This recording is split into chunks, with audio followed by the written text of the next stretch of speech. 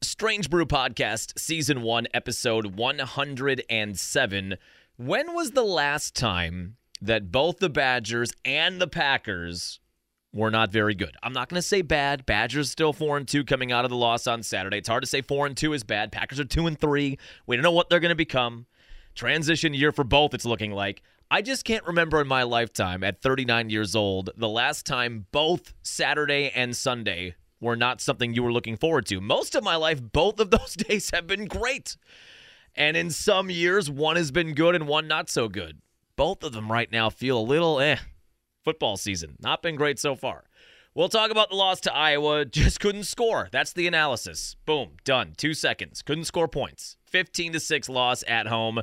And it looks like Tanner Mordecai may be done for the year with a broken hand. That announced this morning. Could see a lot of Braden Locke. Could see some Nick Evers getting in there. Maybe Miles Burkett. We don't know. We'll talk all about that loss to Iowa, what it means going forward for Luke Fickell in year one.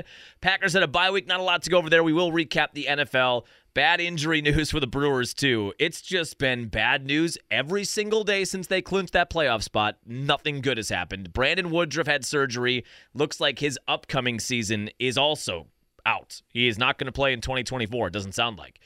And the one good thing we've got going for us, on national TV last night, Dame Lillard in a Bucks jersey. Giannis and Dame made their debut. Let's go.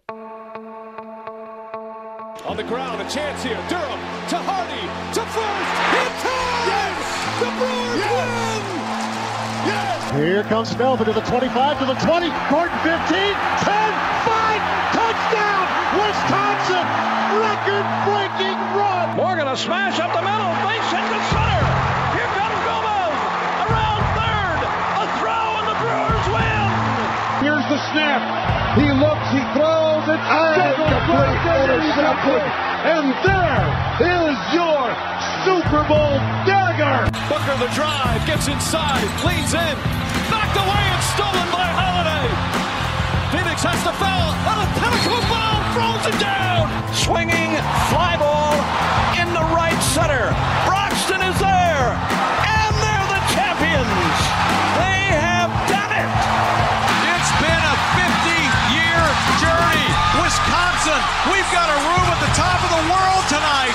The Milwaukee Bucks are NBA champions. The other thing we have going for us is it is officially chilly season in the state of Wisconsin in the Midwest. We finally had that run of days now in the low to mid 50s, cloudy, breezy, was really rainy this past weekend.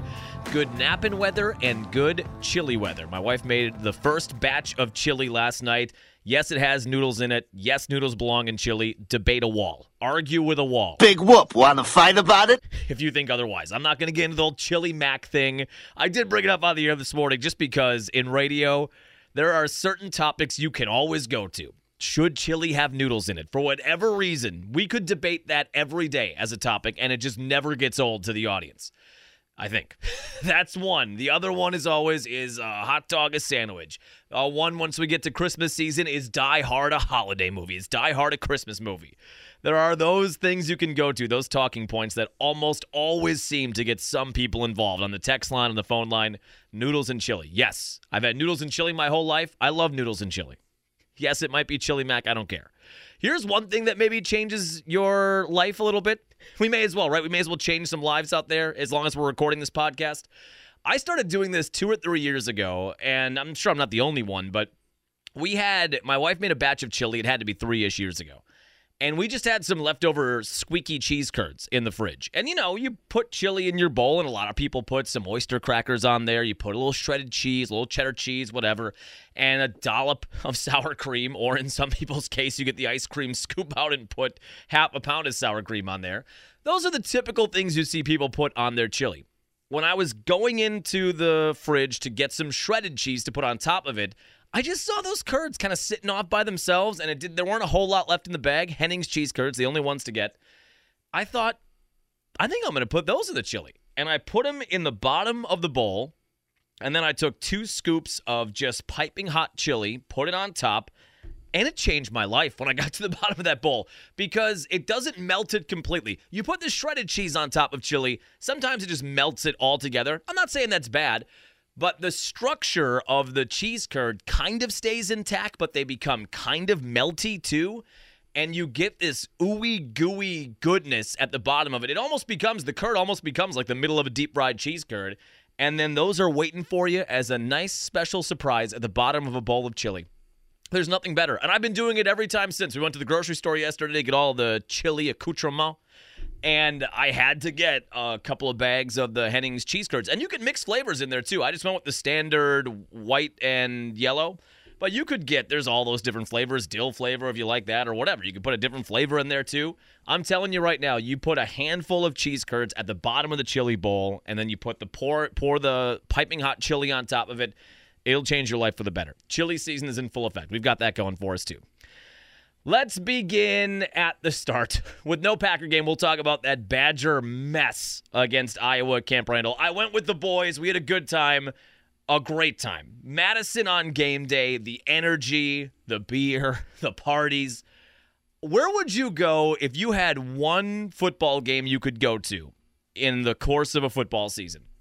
You could either spend a game day, Badger Saturday game day in Madison, or Packer game day in Green Bay. They each have their different feels. I don't know. I think I might go Madison. There is just an energy in that place when you get there and the band's going, and we were kicking back a few beers. We walked in a little bit late. We had one of those where you're having such a good time pre-gaming, and you look around and say, does it really matter if we get in before kickoff? Is that a big deal to anybody? And then you get past kickoff and you think, what if we got there at halftime? Is that an insane thing to do? I mean, we did spend money on the tickets, but what if we walked in at halftime? I think we got it at some point midway through the first quarter. And we didn't miss anything. We could have missed the whole game. We could have just stayed tailgating the whole time. That's sort of what we landed on maybe by the end of it is we should do this once a year, but we don't necessarily have to get tickets every year. We could just do the whole tailgate thing, do the whole Badger game day stuff, hang out at a bar, restaurant, make the rounds, and just do it that way. It's a lot cheaper. Well, we did. We had a good time. My buddy Paul had never been to a Badger game. He got to be there with all the fine folks and see jump around and do that whole thing. It was a good time. But the game itself was an abject disaster. We said, was it on Friday's podcast? I was talking about how, and we've talked about this a lot, but especially on Friday, I said, we got caught up in the year one hype. Who wouldn't? I don't know that anybody was not guilty of that. I'm sure there's that 5% or 10% segment of fans that are saying right now, I told you so. I told you this wasn't going to be a quick turnaround. Okay. Most Badger fans, when they hired Fickell and they got all the transfers and the Fickell signal and the week schedule and all of that, we all got excited, okay? We got wrapped up in it in year one hype. And I said on Friday's podcast, and we've said it before Friday, but it just appears as though we're not as far down the line as we thought. With the week schedule and the transfers, thought maybe you could get a 10 or 11 win season. The most optimistic fans thought, maybe you could even challenge for a college football playoff spot this year. And we weren't the only ones. The common fan, there were analysts out there on ESPN and FS1 before the season began that had the Badgers as a surprise college football playoff participant, as a 4 seed or whatever, because the schedule looked so weak and because of this influx of talent that was on its way in. Once we got past Rutgers, and I said on Friday's podcast, I'm no longer waiting for the game this year. I don't think it's going to happen. I'm not waiting for the game where they win 45-10. I'm not waiting for the game where the dairy raid really takes off. It just didn't feel like at this point it's going to happen. And not only did it not happen on Saturday, it went the opposite direction. On Friday, I used the road trip metaphor where when the season began, we thought we were 5 or 10 miles away from our destination already. And as the games have gone by, and things have not gone particularly well, it feels like, we are maybe a little further down the line than that. We probably need one full recruiting class that are just Fickell guys, maybe 2 full Fickell recruiting classes. We're more like 70 miles down the road or 75 miles down the road. Well, after Saturday's game, are we even in the car? Have we even gotten in the car? Has the alarm gone off? Have we gotten up, packed the car, hit the ignition, and even gotten on the road yet? It was just another step backwards this year. I maintain, as I have throughout this podcast, throughout this Badger season, great things are coming for the Badgers. What's really a bummer about this year is that it's the last year of the Big Ten West, and the Big Ten West is horrifically bad. If there were ever a year to capitalize on how bad the Big Ten West is, to win that part of the conference, get to a Big Ten title game, even if that means at this point getting absolutely dusted by Ohio State, Michigan, or Penn State, or almost any team in the East, I still would prefer they get there than not. Next year, the schedule gets tougher. Next year, the divisions go away. Next year, you're dealing with Alabama non-conference. You're dealing with USC. It's never going to be easier than it was this year to get to the Big Ten championship game, and it looks like that's a high likelihood of not happening. That's one of the biggest bummers of just this year specifically, of the 2023 year. It was all there in front of them. Even with the transition, even with the question mark talent-wise, it felt like this was a team that could win the Big Ten West, get to the Big Ten championship game. It is going to be a tough haul once these divisions go away and it's just one giant conference and you're adding all of these Power Pac-12 teams that are all top 10, top 15, top 20 teams this year. It is going to be a much more difficult road in the upcoming years than it would have been this year. Just feels like a missed opportunity this year. Even though at this point, I had a texter on the B93 morning show. We were talking about that. They say, well, at least we don't have to watch them get killed in the Big Ten championship game, which at this point, even if you would have beaten Iowa and everything else would have gone your way, you get smoked by Ohio State, but you beat the rest of the teams you should beat on your schedule. I don't think anybody thought that this team was going to be anything less than a 20 or 21-point underdog to whatever team is in the Big Ten championship game on the east side. Ohio State, Penn State, Michigan, whatever team. I still would have liked to get there, though, because you're just never going to have this opportunity again where it looks so easy to make it. It's just a mess offensively. We'll talk about just the Badger defense quickly. It wasn't on them, obviously. They gave up, well, it was a 15-6 game. The safety accounted for 2 points. They gave up 13 points. Deacon Hill passed for 37 yards. I cannot believe the Badgers lost a game where the opposing team had 37 yards passing. Now, look, if you want to get on the Badger defense and say they gave up 200-plus yards on the ground, John, how could they allow that when Deacon Hill had no ability to get the ball down the field? They have no wide receivers that can stretch the field. You know they are going to run the ball. How did you allow them to run for 200 yards and 4.2 yards a carry and get a touchdown?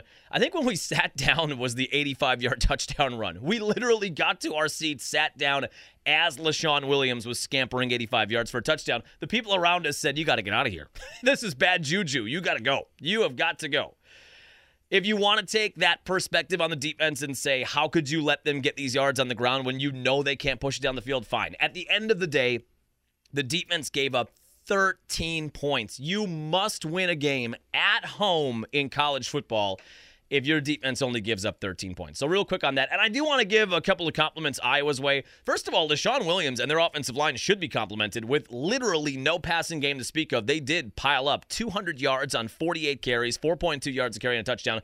The MVP of the day, though, was the Iowa punter. Well, the kicker, too, Drew Stevens, was excellent. Torrey Taylor. The battle of field position where neither of these teams could get anything going and you were hoping for maybe shorter fields and less yardage to pick up to even get in field goal range. Torrey Taylor, that Iowa punter, when he needed to, he'd kick it 60 yards and pin you inside the 10. When he was kicking from midfield, he'd be able to shorten it up, put more hang time on it, get it inside the 10. He dominated the field position game all day. Iowa's defense was a big part of that too. But Torrey Taylor pinned the Badgers in tough spots all afternoon and just put them in unenviable positions on the field. And for an offense that couldn't gain any yards with your back inside the 10, inside the 5-yard line, it made for a long day. Torrey Taylor was the MVP of that game for Iowa. It ends up being a 15-6 loss. The offense couldn't get moving. Braylon Allen was okay in spots, I guess. 18 carries, 87 yards, 5 yards a carry. The passing offense couldn't seem to get on track. Now, Tanner Mordecai did get hurt, and we found out this morning it sounds like a broken hand. He had surgery. They put a pin in his hand. I think Luke Fickell at the end of the game said it didn't look good. That is obviously confirmed with the news this morning. How long he's out, we don't know. No timetable on that. It seems very unlikely he would play at Illinois or against Ohio State. The question is going to become, and we'll maybe delve into this a little bit later, do you even want to give Tanner Mordecai reps? Does he even want reps with the amount of pressure he's under and the hits he's taking? Tanner Mordecai came to the Badgers with 1 year of eligibility left as a fifth-year senior, having put together 2 spectacular years at SMU, but it's SMU.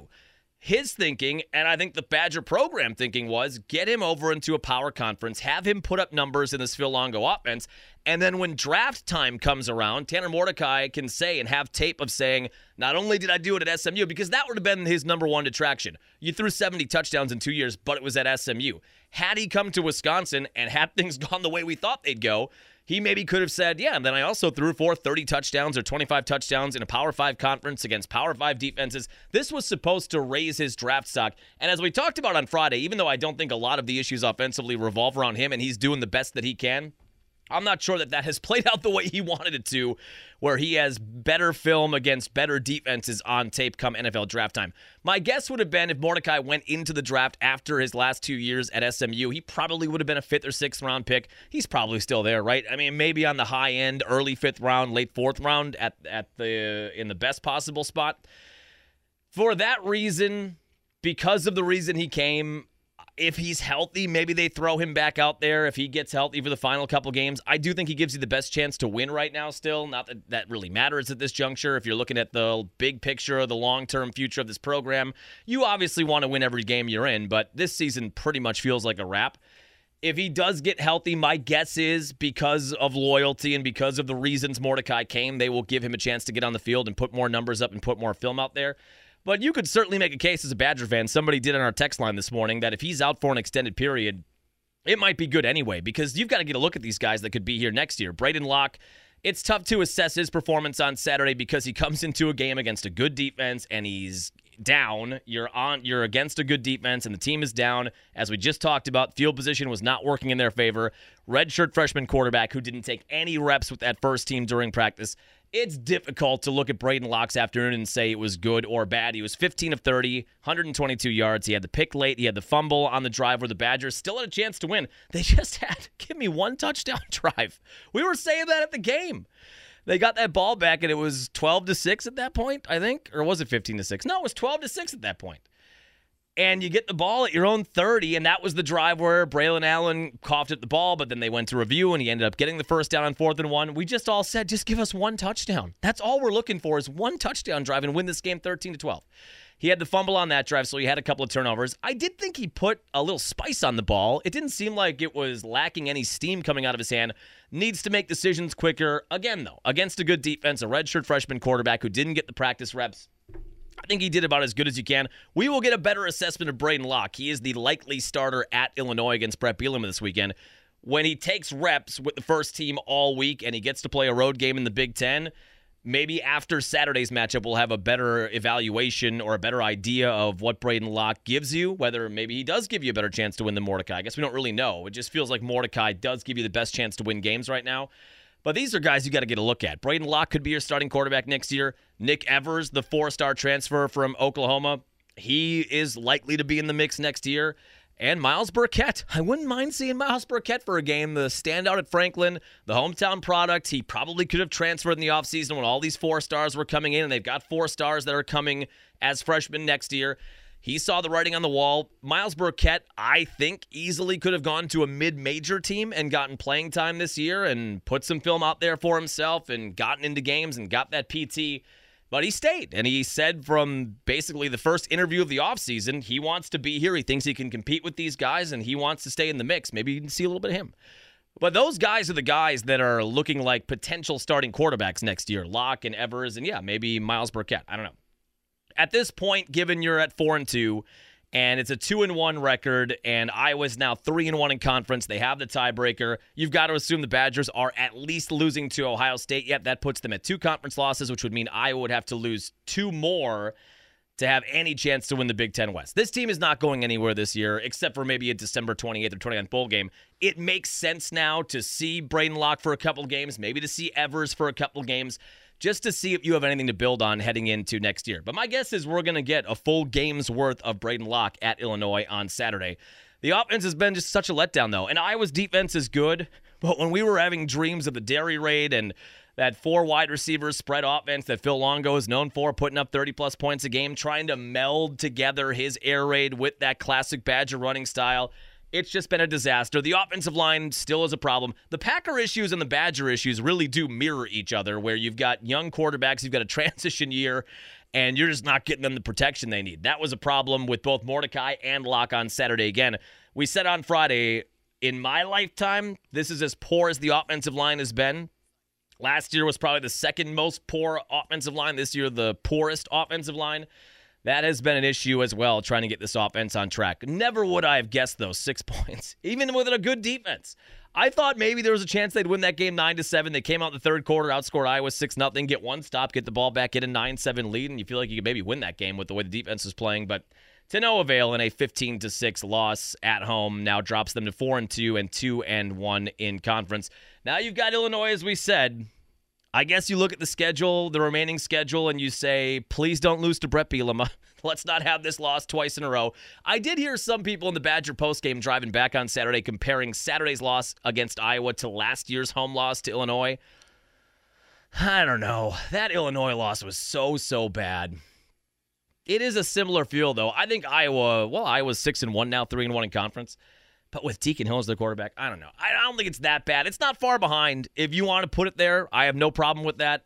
In my opinion, the Illinois loss last year was like a program low. This might be a season low situation for the Badgers for the 2023 season, the way they played and the way they took that L at home on Saturday. It felt like that Illinois loss was something more last year. That wasn't just a season low for 2022. That was like one of the worst losses in the last decade or 15 years for the Badgers. So for that reason, I wouldn't elevate it to that level. But if you want to, fine. I don't care. It's fine. Now you're praying they don't lose to Bielema a second year in a row. That's this coming weekend. You assume they're going to lose to Ohio State by 4 or 5 touchdowns. What do you think the spread's going to be on that game in 2 weeks? I did hear I think I was listening to Locked On Badgers on Sunday afternoon going on a little fall run. And they were trying to talk themselves into salvaging this year. And, you beat Brett Bielema on the road. That would be good. A little revenge for last year. And then if you could beat Ohio State, if you could just beat Ohio State, you might be able to salvage the whole year. I appreciated that, but there's no chance of that happening. I bet they're going to be 20 to 22 point underdogs for that Ohio State game. I think you look at the schedule and you say, beat Brett Bielema this weekend and get the axe back. And if those are the only 2 wins for the rest of the year, I mean, I feel bad for myself having the over on 8.5 or the over on 9. If those are the only 2 wins you get the rest of the year, you earmark that and you move forward into 2024. I do want to throw something out there. I know Badger fans were down bad on Saturday, myself included. And you've gotten to a point already, 6 games into the Fickell era, where people are basically cutting bait on Luke Fickell and saying, this was the guy, we fired Paul Chryst for this guy, or we didn't sign Jim Leonard for this guy. Jim Leonard could have done this. He could have been 4-2 and 2-1 in conference. Paul Chryst could have done this, which I actually don't sort of disagree with for this specific year. The thing is, these are all Chryst guys still. And what has become obvious as these weeks have gone by is that the Fickell system, the Longo offensive system with Chryst guys, and they got some transfers, yes, but the systems they want to implement with the personnel they have, this is a square peg round hole situation. They're trying their best to wedge it in there and get as many wins as they can. I believe this is the biggest stumbling block that they have right now is they've got Paul Chryst personnel, and Paul Chryst and those recruiting classes were not great his last couple of years. So you're below the talent level of the best of the Chryst era from 2017 and 2016, 2017, 2018. You've got a lesser crop of talent, and then you've got guys that don't really fit into the system that the new head coach, the new offensive coordinator want to play. Defense has been okay. And that's where we're at right now. Like I said at the beginning of the podcast, we have to see a full Fickell recruiting class. You're not going to see Fickell's guys, his young guys, until next year, the year after that, the year after that. This is going to take a while. We were hoping it would be a 1-year turnaround and they'd be 10-win team, 11-win team, and right back in the mix in the national conversation. It's looking more and more now like we are on a 3 to 5 year road with the Luke Fickell program. I still believe great things are coming. I understand people are down and they're going to get upset with Fickell, and this is what the guy we brought in. Was this even the right move? Just a reminder to people, kind of like the perspective we had on Jordan Love on Friday's podcast and compared him to Aaron Rodgers and what people were saying about Rodgers in 08. Nick Saban, in his first year at Alabama, 7-6. Now, I'm not saying Luke Fickell is going to be Nick Saban, and this Badger program under Luke Fickell is not going to go out there and win however many 4 or 5 national titles and be in the college football playoffs every year and be the preseason number 1. That's not where we're going. But it is important to remember that a lot of historically great coaches in their first year at a program, it takes them a little while, especially when you're playing with guys that are not your guys. Saban had a 7-6 year in Alabama. The next year, they started to trend toward a national champion caliber.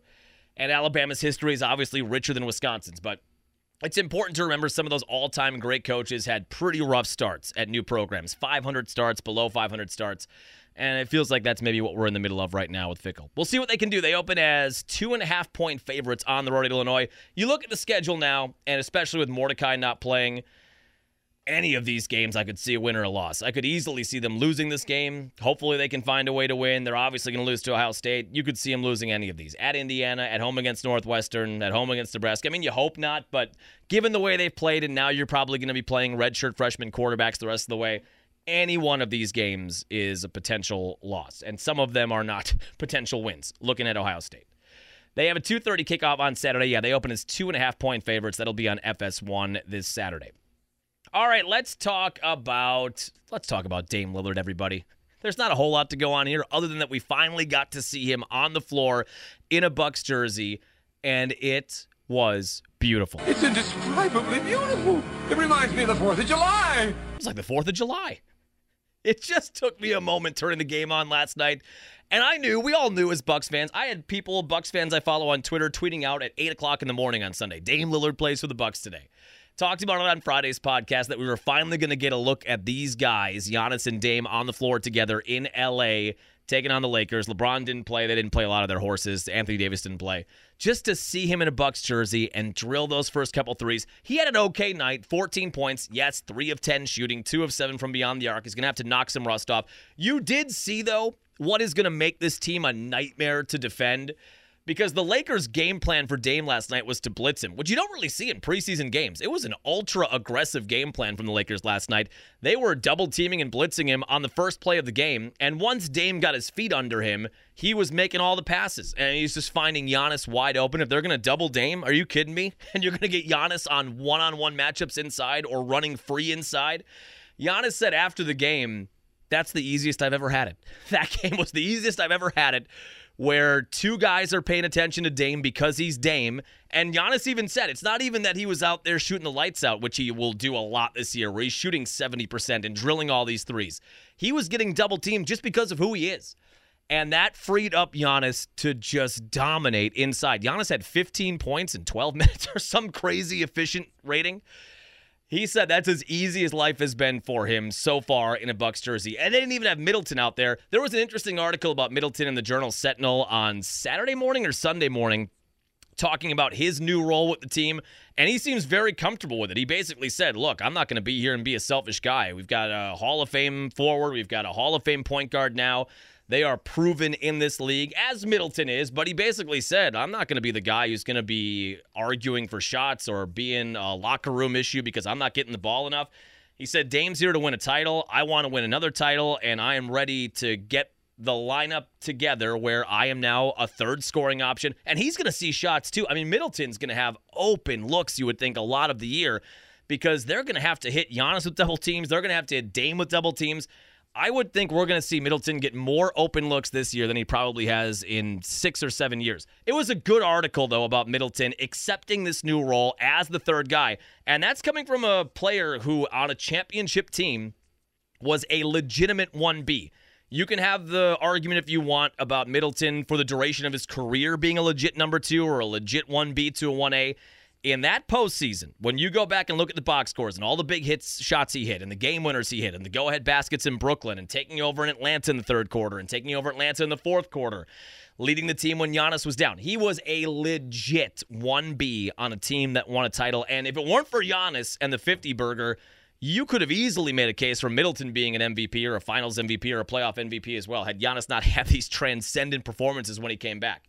I thought it was a really quality read about Middleton and what his new role is going to be in this new offense now with Dame out there and Giannis out there. It was just a pleasure to watch. It just took a while for your eyes to adjust. Like, that's Damian Lillard, and he is wearing a Milwaukee Bucks jersey. Thank the Lord God, because this football season so far has been a tough one overall in Wisconsin.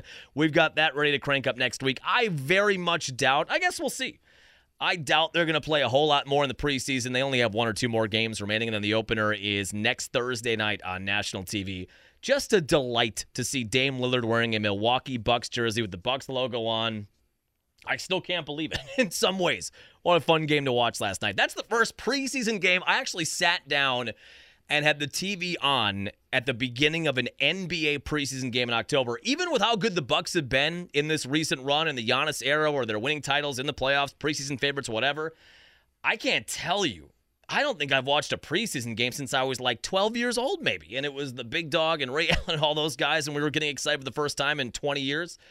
I cannot tell you the last time I sat down excited to watch an NBA preseason game. That was a lot of fun last night, seeing Dame out there for the first time for the Bucks. And let's end on, well, we got to do, we want to do a quick NFL recap. We'll end on the NFL recap and talk a little bit about the Packers. There's one Brewer note, and it's not good. Brandon Woodruff looks like he is out for the 2024 season. He's had surgery now on that right shoulder. It was the same issue that kept him out for most of the year last year. Came back in August, was dominant, then hurt himself again, as we all know. And a day before the playoffs began with Arizona, he had that press conference where he said he hurt the same shoulder and he's going to be on the shelf and likely not to be with the team for the playoffs. Well, he had the surgery, and they've essentially already ruled him out for 2024. What this would do to the plan that I had, that a lot of Brewers fans had, of maybe going all in this year. Remember we did that podcast and wrote the blog about maybe they take a 2011 approach, where in that offseason, Prince was set to be a free agent, one more year left on his deal. They could have traded him for something, probably 2 or 3 prospects at the time, restocked the farm system. Instead, they traded their prospects, got the pitching to supplement the offense. They went for it. They came up short. This is actually this day in history, guys, for a fun tidbit for you that I got on my show prep this morning. This day in history, October 16th, 2011, was Game 6, Cardinals and Brewers at Miller Park with Sean Markham on the hill, and the Cardinals took a 4-0 lead before anybody could even sit down. Just disgusting. They went for it, though, that year, and the theory that we posited was maybe they do that this year. The thinking all along has been we trade Burns, we trade Woodruff, we trade Adames in the offseason. They all have 1 year of control left. There will be a lot of teams that want them for the upcoming season. Looking at you, Baltimore, team that won 101 games that had no pitching. I think they would give up a couple of decent prospects to get a guy like Corbin Burns. The idea was, though, you take the other approach. You trade some of your prospects, you spend a little money, you get a couple of legitimate bats in the middle of the order, you bring all 3 of those guys back, and you roll with it. If you lose them all at the end of next year, you lose them. I guess you'd have one more chance, too. If you did it that way, and it went south early, you would still have a chance to trade them at the deadline this upcoming year. You wouldn't get the return that you would get if you traded them in winter or before spring training. There is that escape hatch, though. I mean, you would have had that. You could have pulled that ripcord if you wanted to, if things really went bad early. The nightmare scenario would have been going all in. You're in first place until after the trade deadline, and then it just falls apart on you, and you don't make the playoffs, or you're out like you were out this year, and then you lose all of them. You would have had that back door out, though, of maybe trading some of those guys at the deadline. But that was the thinking. And remember in the podcast we said a lot of this is based on assuming, for the sake of argument, that Woody was going to be back at some point. I don't know that any of us thought Woody would be ready to go on opening day, but maybe middle of the year. Maybe he'd be back around the All-Star break and you'd get a half season worth of Woody. Well, that's out the door now. I don't know that they were thinking about doing that plan anyway where they'd go all in. You would think, though, that this would impact that. Although some of the chatter from Brewer folks is that this means they will keep Burns. Well, I don't know. I don't know. If you don't have Woody, now you're talking about having to go out and get a couple of bats and probably a starting pitcher if you wanted to go all in. Unless you have that much faith in Aaron Ashby coming back off of injury, or you think Adrian Hauser can make some kind of a leap that we haven't seen so far. I don't know, but if you're going to go all in now, you likely need an arm on top of needing a few bats. With the Woody news, and I was texting a buddy about this, with the Woody news, it almost feels like you go the opposite way now. It almost feels more likely you trade Burns, you trade Adames. Woody maybe sticks around. We talked about that when the injury was announced. There's a chance maybe he sticks around for a few years now because he's going to have to. I think that's the case. I think they could and should. They offer him a deal, maybe a 2-year deal, where he's under contract for this upcoming year as he rehabs, and then he gets 1 year after that to prove himself before he goes back on the market. You do wonder if this is going to impact not just this year, but his career. If the Brewers going to lose 2 big righties to freak injuries? You know what I mean? Jimmy Nelson. Think about Jimmy Nelson. I don't know that Jimmy was ever, Jimmy at his height in 2017 or 2016. 2017, when that team was trying to scratch and claw their way into the playoffs. And before that night he got hurt at Wrigley, he was pitching a gem and he was giving you some offense. He was a 13-14 game winner with a mid-3s ERA, very similar to Woodruff. Are we going to lose two building block big righty starting pitchers to freak injuries in the span of 6 or 7 years? My God. Woody, though, I would think now, if you offered him a 2-year, $25 million deal or $20 million deal where he gets paid more during this season of rehab and then he gets a 1 year to prove it in 2025 before he would hit the open market. But now it does feel more likely that you trade those guys, you restock the farm system, you roll with what you can with Peralta and Adrian Hauser probably, you bring him back, and who am I missing there? Who else is under contract for this team? Robert Gosser probably gets a call up then, their top AAA pitcher. Who's the other pitcher I'm missing in that equation? Not Corbin. Not Woody. Oh, Ashby. So they've got Ashby kind of signed to that similar Freddie deal. Freddie would be your ace then. I don't know about that, but he's a very good 3. He's a very good 2B3. I don't know if he's a guy that you want to ride into the season that's an ace, but if you're not looking to win a World Series, maybe you're fine with that. I don't know. Now with the Woody injury, if you gave me a guess as to what they're going to do, are they going to go all in or are they going to trade these guys and maybe they take a step back? I would guess it's going to be the latter. Just tough news. Everything since the clinch has been a mess. They clinched the playoffs. Good vibes all around. They're going to get home playoff games. Then the Woody news, that seemed to bring them down. Then you cough up the lead in game 1. You cough up the lead in game 2. The season comes to an unceremonious end like that after a 92-win year. And then the first bit of offseason news is that you lost one of your star pitchers for the upcoming year. Just not an ideal situation for the Brewer fans out there. All you can do is laugh because what's the alternative? And we still don't really know what's going on with Craig Counsell. That is still floating out there, which to me means he's probably gone. You do not wait for good news. If his idea was that he wanted to come back, my guess is we'd know that already. And now we're into, 2 weeks after the year ended, still kind of waiting on him. Maybe it takes until the end of the year. I still think the likely scenario there is that he's either going to retire or they sign him extension. It just feels like he's going to step away for a while at this point. All right, let's run through the NFL real quick, then we'll just touch on the Packers. Interesting day in the NFL for a lot of the heavy favorites who not only didn't cover but ended up being outright losers. This was a tough day if you had a parlay or a teaser. We ended our weekend 3-2-1 gambling, which I feel incredible about given the amount of upsets we saw on college football Saturday and especially on NFL Sunday. 3-2-1. We're over 500 now on the year. Ravens got the win against Tennessee. That was in London, third straight London game, and then what do they have, a Germany game on the way? Commanders beat the Falcons. I told you after the Packers played the Falcons, Desmond Ridder is not a starting quarterback in the NFL, and he is continuing to prove why. A 3-interception game and 2 just awful passes. They were driving to try to tie the game late. Commanders got a 24-16 win in Atlanta. Vikings and Bears. What an old-fashioned NFC Central slug match that was. A couple of 1-4 teams. We had Justin Fields leave with injury. Who was his replacement? Undrafted rookie Bagent? Is that who it was? Or Bagent? Bagent 0? He throws a pick late. Vikings hang on to get a win 19-13. And all of the hope and optimism after the one good Justin Fields game and the 20-point win against Washington, gone. Vikings are 2-4 now. Bears fall to 1-5. They would have the second pick in the draft if the season ended today. Bengals covered for us. That was a gambling win. 17-13. Hung on in Cincy over the Seahawks. Upset of the day, maybe? Well, not maybe, probably. There was a 10-point spread. Remember how excited I was on Friday that I got that at a 9-point spread or whatever it was? Niners on the road in Cleveland. No Deshaun Watson for the Browns. Niner defense has been locked down. Brock Purdy, he had a stinker finally. After all the success he's had, everybody's high on him. It's his first loss, I'm pretty sure, as a starting quarterback. It was a soggy day in Cleveland. Maybe the rain had a big impact on that one. And then the Niners had a chance to kick a field goal late. I would imagine plenty of people that had Niners in a money line parlay were watching that 41-yard field goal and thinking, who are going to escape here? We're going to escape with a 1-point win, and then just shanked outside. A 19-17 win for the Browns in Cleveland as they are 3-2 on the year.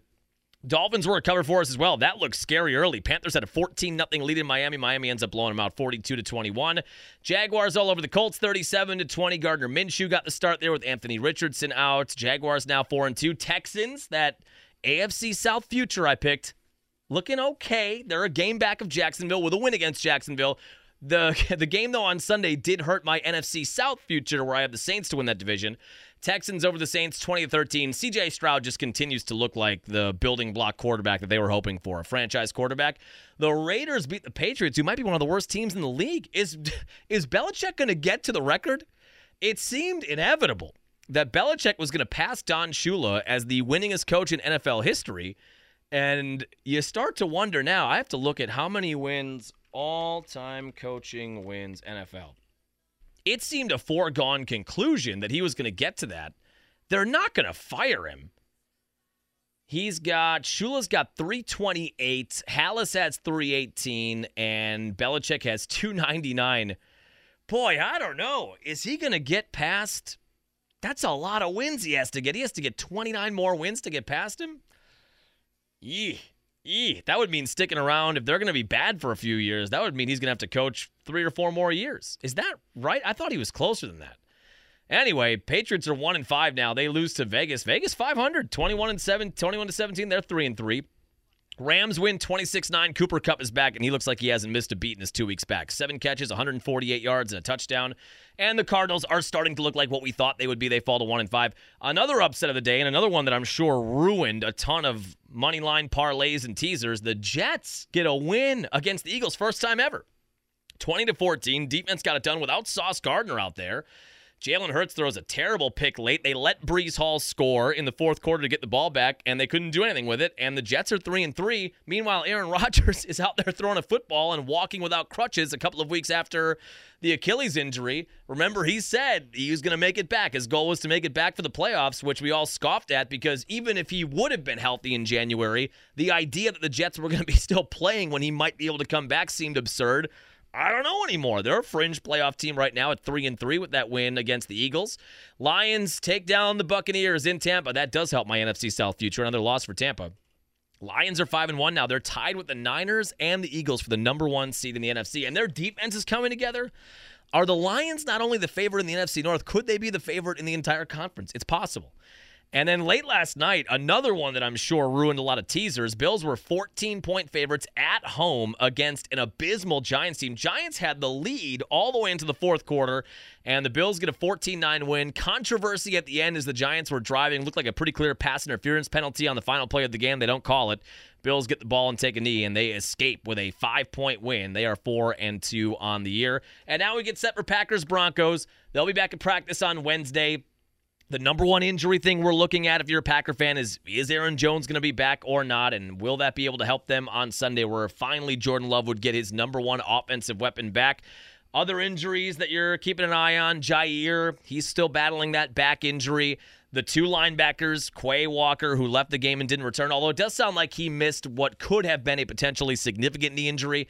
Sounds like he dodged that, and the feeling is, I guess, that Quay going to be on the field on Sunday. If you can get Quay and Devondre back out there against what has been a pretty poor Bronco offense, feel okay about that. Defense has been okay, not great, okay recently. And then you just hope the offense is going to be able to get going. Get Aaron Jones back. Get some more cohesive offensive line play against literally the worst defense in the NFL and the Broncos this coming Sunday. Did the Packers open? Do we have a line yet on that Packer game? They always have the opening lines out. Let's just guess before I get to it. I honestly have not seen it. I would guess the Packers against the 1-5 Broncos. It's in Denver. I'd say the Packers are going to be 1-point favorites. Let's click on the link. They're 1-point favorites. Honest to God, I didn't look at it. Wink. No, I really didn't. I did not. One of my favorite things to do is to guess the line. Guess what the line would be before it comes out. Yeah, 1-point favorites. So typically 3 points for home field. So you would say on a neutral site, Packers would be 4-ish point favorites. That feels about right. It'll be a 3:25 kickoff on CBS on Sunday afternoon. It'll be nice to get the Packers back on Sunday. We have now had 3 straight fall Sundays with no Packer game. They had a Thursday game, a Monday game, and then a bye week. I missed that Packer game on Sunday. We'll get it back this weekend. On Friday, we'll dive more into that. We will get set for Packers and Broncos, and you hope maybe getting back to 500, and you really hope to see Jordan Love punch back. We've talked about the regression, how the last few weeks have not looked good after coming out very quickly to begin the year. Now with an extra week, and hopefully the team gets healthy, we are looking for a step forward again, looking more like he looked in week 1 or 2 or the fourth quarter of week 3. We'll dive into that on Friday. We'll be talking about the Badgers and hopefully a revenge game against Brett Bielema on the road at Illinois. We'll be a step closer to the Bucs regular season, and we'll maybe talk a little baseball playoffs. I did see the Rangers got a win. Watched a little bit about that last night against the Astros in Game 1, and that rowdy Philly crowd going to get revved up tonight with the Diamondbacks in Philly for Game 1 of the NLCS. We'll recap a little bit of that, too, on Friday. Have a happy, safe work week. We'll chat with you then.